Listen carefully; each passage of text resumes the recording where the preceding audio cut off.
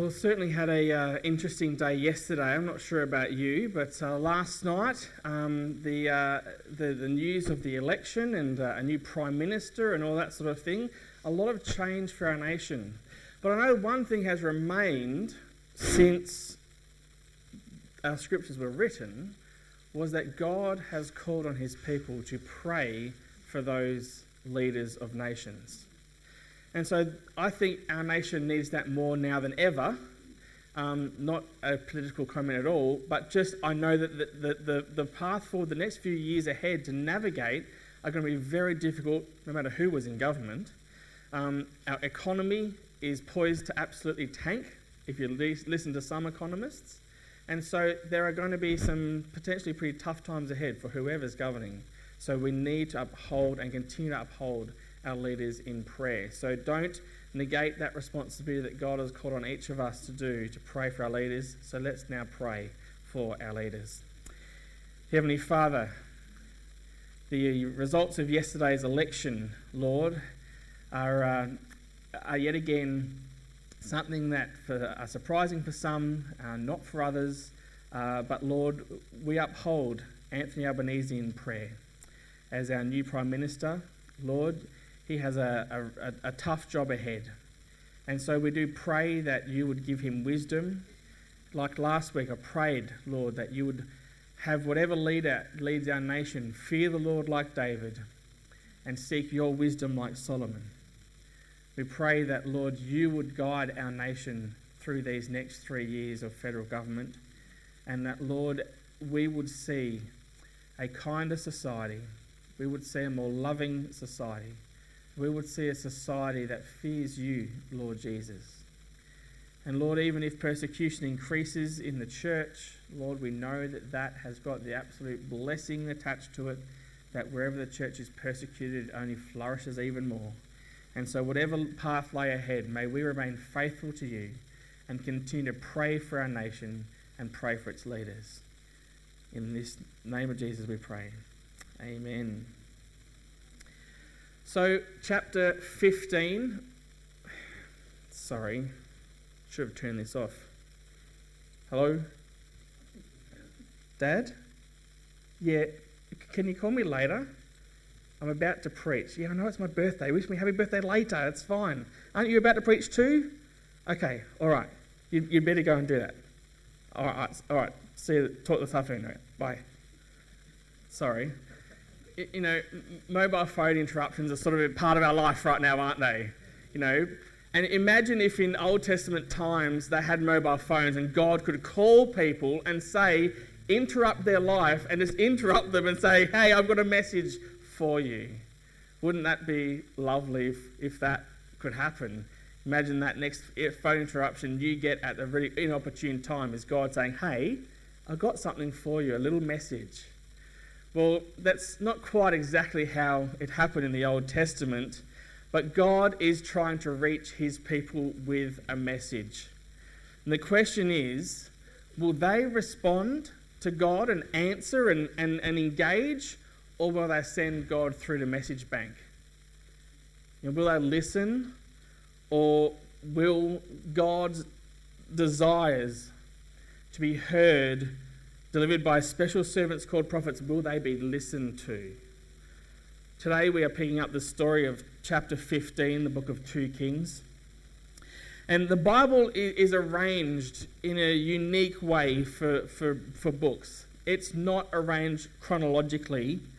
And so many people enter a sort of a black hole when it comes to Kings, Chronicles, and that sort of stuff. If you've made it through the law books, and now you get through, you know, all the rules and regulations. If you're fine with that and you keep moving, now it becomes really confusing because the nation's split into two, and then you've got these stories of these two nations. Like, what is going on? But if you've ever got there and gone, oh my goodness, how on earth does this fit in? Don't be alarmed. Stick with us and stick with the Bible. And the Old Testament Bible is sort of in three genres. You've got history, you've got poetry, and you've got prophecy. And the stories can seem to be jumbled and confusing with the division of God's people into 2 kingdoms, 10 tribes with the north in Israel and 2 in the south called Judah. and the fall of the north to Assyria, and the south to Babylon, which is coming up, just hold your horses, the tendency can be to give up sometimes and go, man, this is just, what is going on? But I've got a handout for you today, which Matt and a few others are going to hand out, which might actually help you and be a helpful tool as you see how it sort of fits chronologically with the books of the Bible and how they go. So they'll be handed out. But as you look at that handout, you will see that Israel and Judah, they are listed separately, but they do overlap with some of those dates. Those events are recorded in the historical record of Kings and Chronicles, and along with them are the prophets.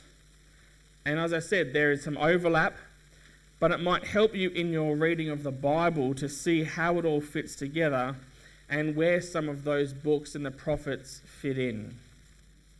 Where we left last week, the nation had split into two kingdoms, and while in the lower story this was a conflict between Jeroboam and Rehoboam, in the upper story God was still achieving his purposes.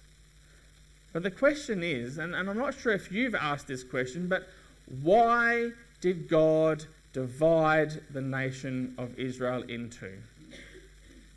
Why? Well, the answer is God divided the nation because his people were sending a wrong message. As the story unfolds from Abraham up until now, we see progressively that Israel stopped being fully devoted to God.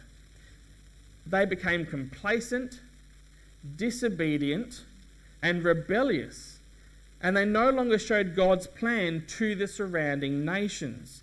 If God continued to bless them under those conditions, it would send the wrong message to the Israelites and to the surrounding nations about who God is.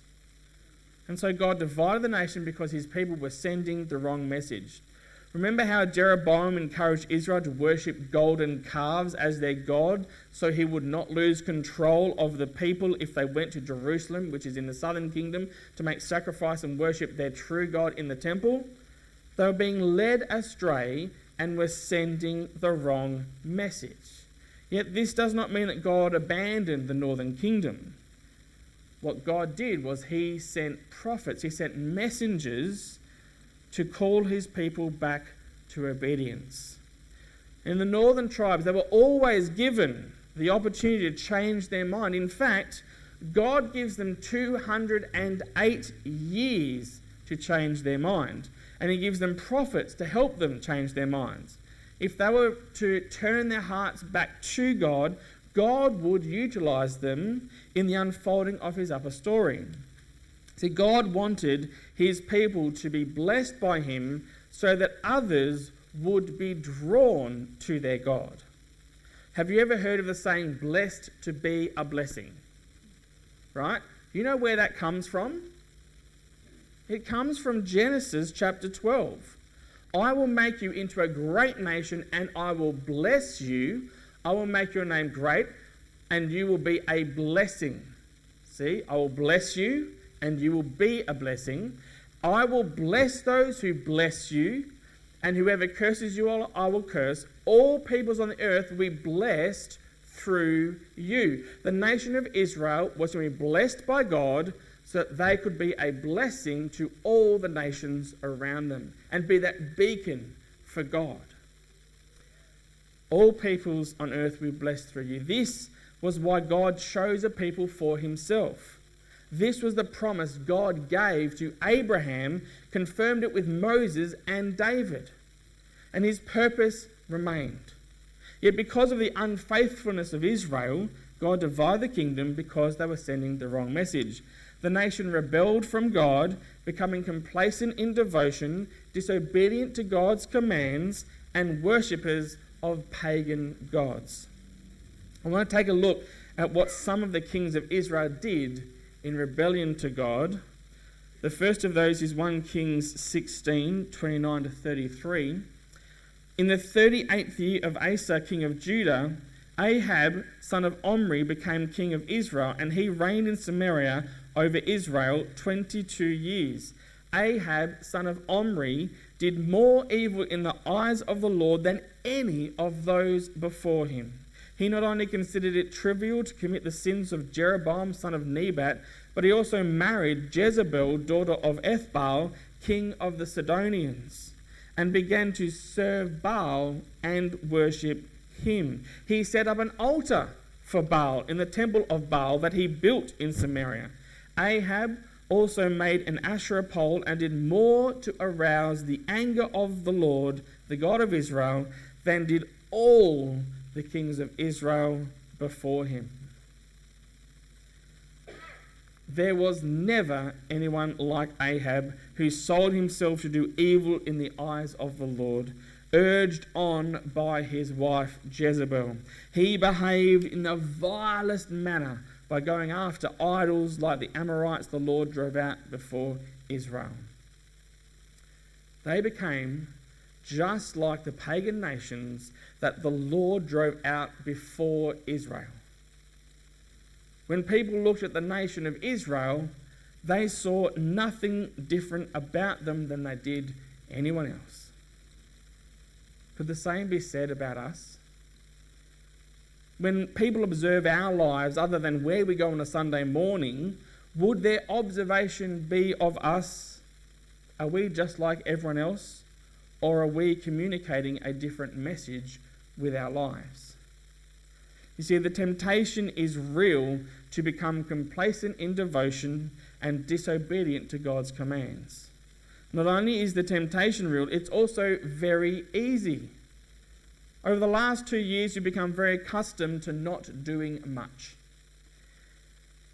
We've lived comfortably, most of us. You know, how much more time have we spent on the couch? It's been great in parts. And some of us have had little activity. Now, for a season, that's okay. And I look at the last couple of years sort of like a bit of a sabbatical in some ways. We've had a break from the busyness and the activity of all the different spinning plates we were trying to keep hold of in 2019. We've been able to put all those plates down and now choose which plates we pick up again, right? We've got a break from that busyness. In the last couple of days, I've been down in Melbourne at a pastors' gathering on Friday and having a chat with different pastors recently, not just there but up here. The theme has been coming through pretty strong in the church, and it's mirroring our culture. That commitment and attendance, and particularly volunteers, to do things are less consistent, and people are doing far less now than they did in 2019. And the church is perfectly mirroring culture in this area. It appears we are no different to our culture. Now, if we use this opportunity to realign our priorities and establish new, healthy patterns in our life, then that is a great opportunity for us. But what priorities will take precedence? Will the priorities God wants for us take precedence? Or will we look like everyone else in our culture? Will we become complacent and disobedient, or prioritise faithfulness and obedience to God when we pick those plates back up and choose which plates we spin again? In disobedience, God's people were sending a wrong message to themselves as well and to the surrounding nations. You know, if Graham, Lyle and myself went out on a Friday night and robbed banks, and then, you know, got our mugshots in the Chronicle, and then showed up on Sunday morning like nothing had happened, that would send the wrong message, wouldn't it? It would send the wrong message about the church to the congregation and to our community. It would be necessary to remove us from our positions so that we would not be sending the wrong message. So in context of what is happening in Kings, to purify the message and representation of God's character, God divides the nation of Israel into two nations because God's people were sending the wrong message to themselves and to the surrounding nations. God divided the nations so that he could purify the message regarding his character. In the upper story, God is still accomplishing his plan for our salvation, upholding all of his promises, even though the nation divides. In fact, the nation dividing is a clarifying moment. It was so that his message could be purified regarding his character. See, God doesn't need all of the 12 tribes of Israel to fulfill his promise to Abraham and to David. At the end of the day, God does not have to work with all 12 tribes of Israel to accomplish his upper story plan to bring the Messiah into the world. He just needs to keep his promise to Abraham and to David to use their offspring in the lineage of the Messiah. And that explains why the 10 tribes are allowed to separate from the southern tribes, and why God preserves the kingdom of Judah, because it is in the lineage of Judah that carries God's covenant promise. From the offspring of David, from the tribe of Judah, God will bring the Messiah. The promise is fulfilled in Jesus.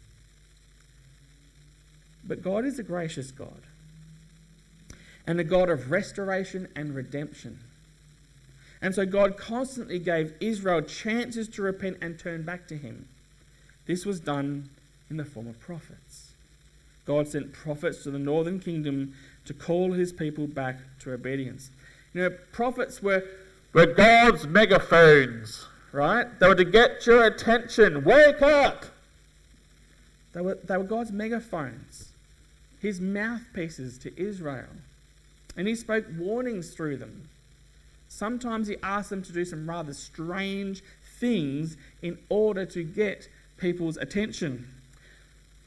So in biblical times, a prophet was a person specially chosen, anointed and empowered by God. A prophet was God's mouthpiece to make clear to people the will and truth of God. If there was a challenge or threat before Israel, God used a prophet to bring courage and strength to the people by reminding them of God's power to save them.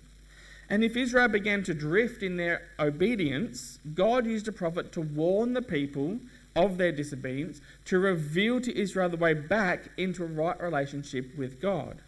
If Israel continued in their disobedience, God used a prophet to pronounce God's wrath and judgment. When you read through your Bible, you can see how God sometimes had his prophets do really unusual things to catch the attention of Israel. See, God commanded the prophet Ezekiel to lay on his side for 390 days as a demonstration of the sin of Israel. Bit weird, right? God commanded the prophet Hosea, this one's a ripper if you're talking about weird, God commanded the prophet Hosea to marry an unfaithful prostitute as an illustration of Israel's unfaithfulness to the Lord. He had Hosea give his children names that spoke of God's judgment as well. How would it be if God asked you to name your child repent or perish? Right? Oh, what's your name? I have 2 twins, they're repent and perish. That's ridiculous, right? But that's what God asked Hosea to do as a reminder to everyone of the choice that we need to make. God commanded the prophet Hosea to walk around naked for 3 years. This was done as a warning to the king of Assyria that if he didn't repent, then God would have him stripped and shamed. Oh, I'm glad I'm not a prophet. And I think you're even more glad. When you first hear of these stories, you can wonder, what in the world is God doing? But each of these very weird things God has had his prophets do was all about God grabbing the attention of his people so he could get his message through. A message calling his people to turn from their sin and rebellion and turn back to God in obedience. God sent 9 prophets to the 19 kings in Israel in a period of 208 years. The only prophet to the northern kingdom who was heard and obeyed was Jonah. And he was not heard and obeyed by the Israelites. He was heard by the Israelites, but not obeyed. He was heard and obeyed by the Ninevites in Nineveh.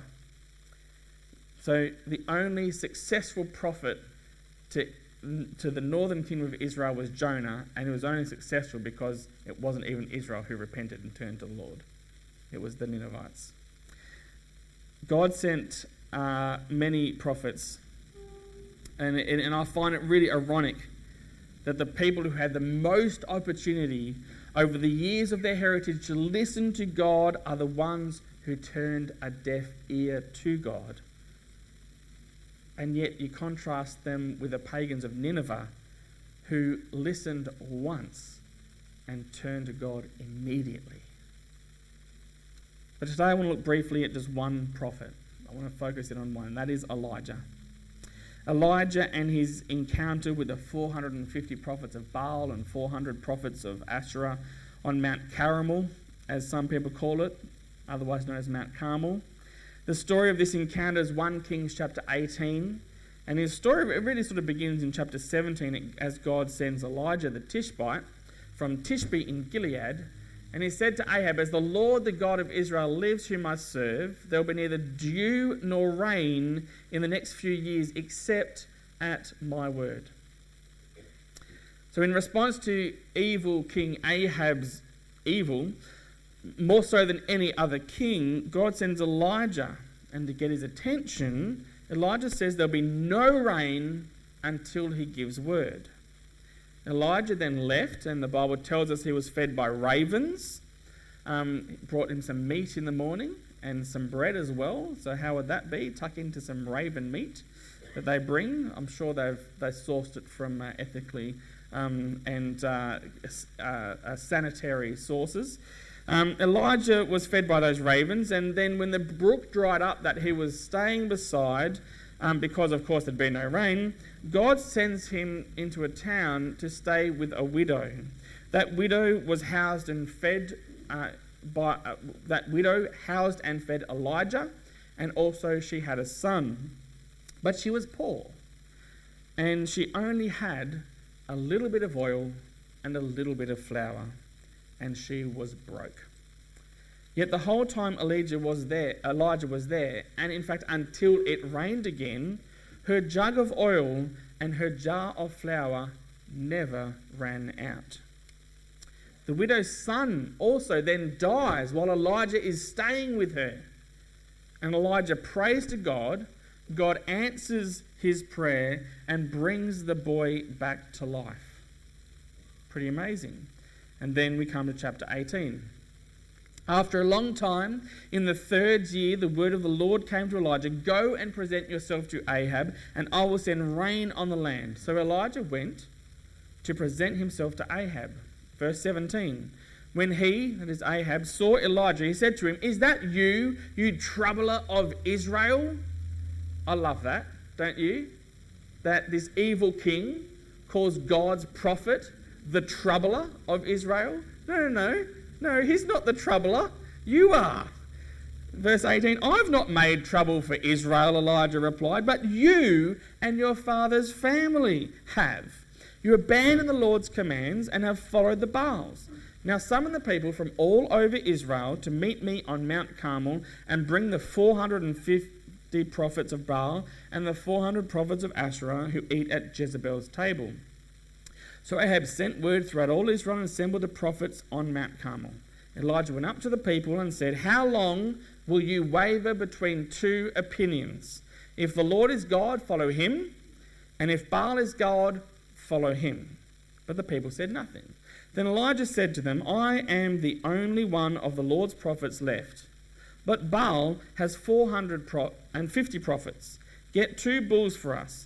Let Baal's prophets choose one for themselves, and let them cut it into 2 pieces and put it on the wood, but not set fire to it. I'll prepare the other bull and put it on the wood, but not set fire to it. Then you call on the name of your God, and I will call on the name of the Lord. The God who answers by fire, he is God." Then all the people said, "What you say is good." Imagine if this was the election yesterday, right? It's like two parties against each other in a mighty smackdown, right? But the answer to this was whichever God sent fire, that is God. And consider the odds, right? So there's 450 prophets of Baal. And there's also 400 prophets of Asherah. They're up against one prophet of God. One. Now, it was the prophet of Elijah all on his own versus 850 prophets. It doesn't really seem fair, does it? It doesn't seem like a fair showdown. 850 versus 1, to me, is extremely one-sided. But think of it this way. It is Elijah, one prophet of the true living God, against 850 prophets of a false God. It is absolutely a one-sided battle in Elijah's favour. In Elijah's favour. 1 John 4:4 says, "Greater is he that is in you than he who is in the world." Romans 8:31, "If God is for us, who can be against us?" No matter what we may come up against, we need to remember that me plus God equals a majority. Verse 25, Elijah said to the prophets of Baal, "Choose one of the bulls and prepare it first, since there are so many of you. Call on the name of your God, but do not light the fire." So they took the bull given them and prepared it. Then they called the name of Baal from morning till noon. "Baal, answer us," they shouted. But there was no response. No one answered. And they danced around the altar that they had made. At noon Elijah began to taunt them. "Shout louder," he said. "Surely he is a god. Perhaps he's deep in thought or busy." The connotation there is busy on the toilet. "Or travelling. Maybe he's sleeping and must be awakened." So they shouted louder and slashed themselves with swords and spears, as was their custom, until their blood flowed. Midday passed, and they continued their frantic prophesying until the time for the evening sacrifice. But there was no response. No one answered. No one paid attention. When we cry out to a false god, there will never be any answer.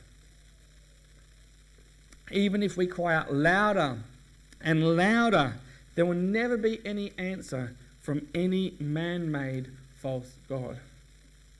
People often look to idols such as fame and fortune, the best, the biggest, the brightest, the next, the fancy, the big house, to try and find fulfillment, purpose, and love.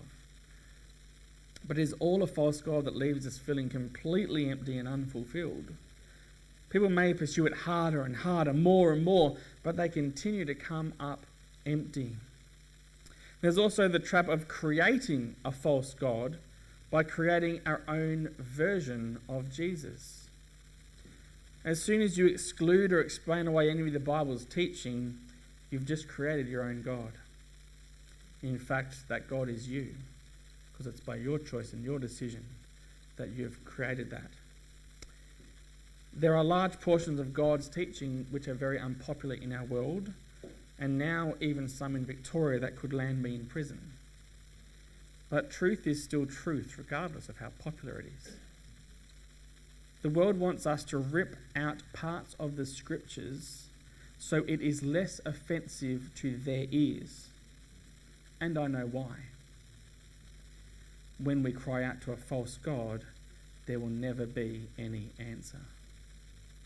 If we make our own version of God by only picking the bits of the Bible to believe that we like, that we deem sanitary, that we deem to be okay, then we have made a false god.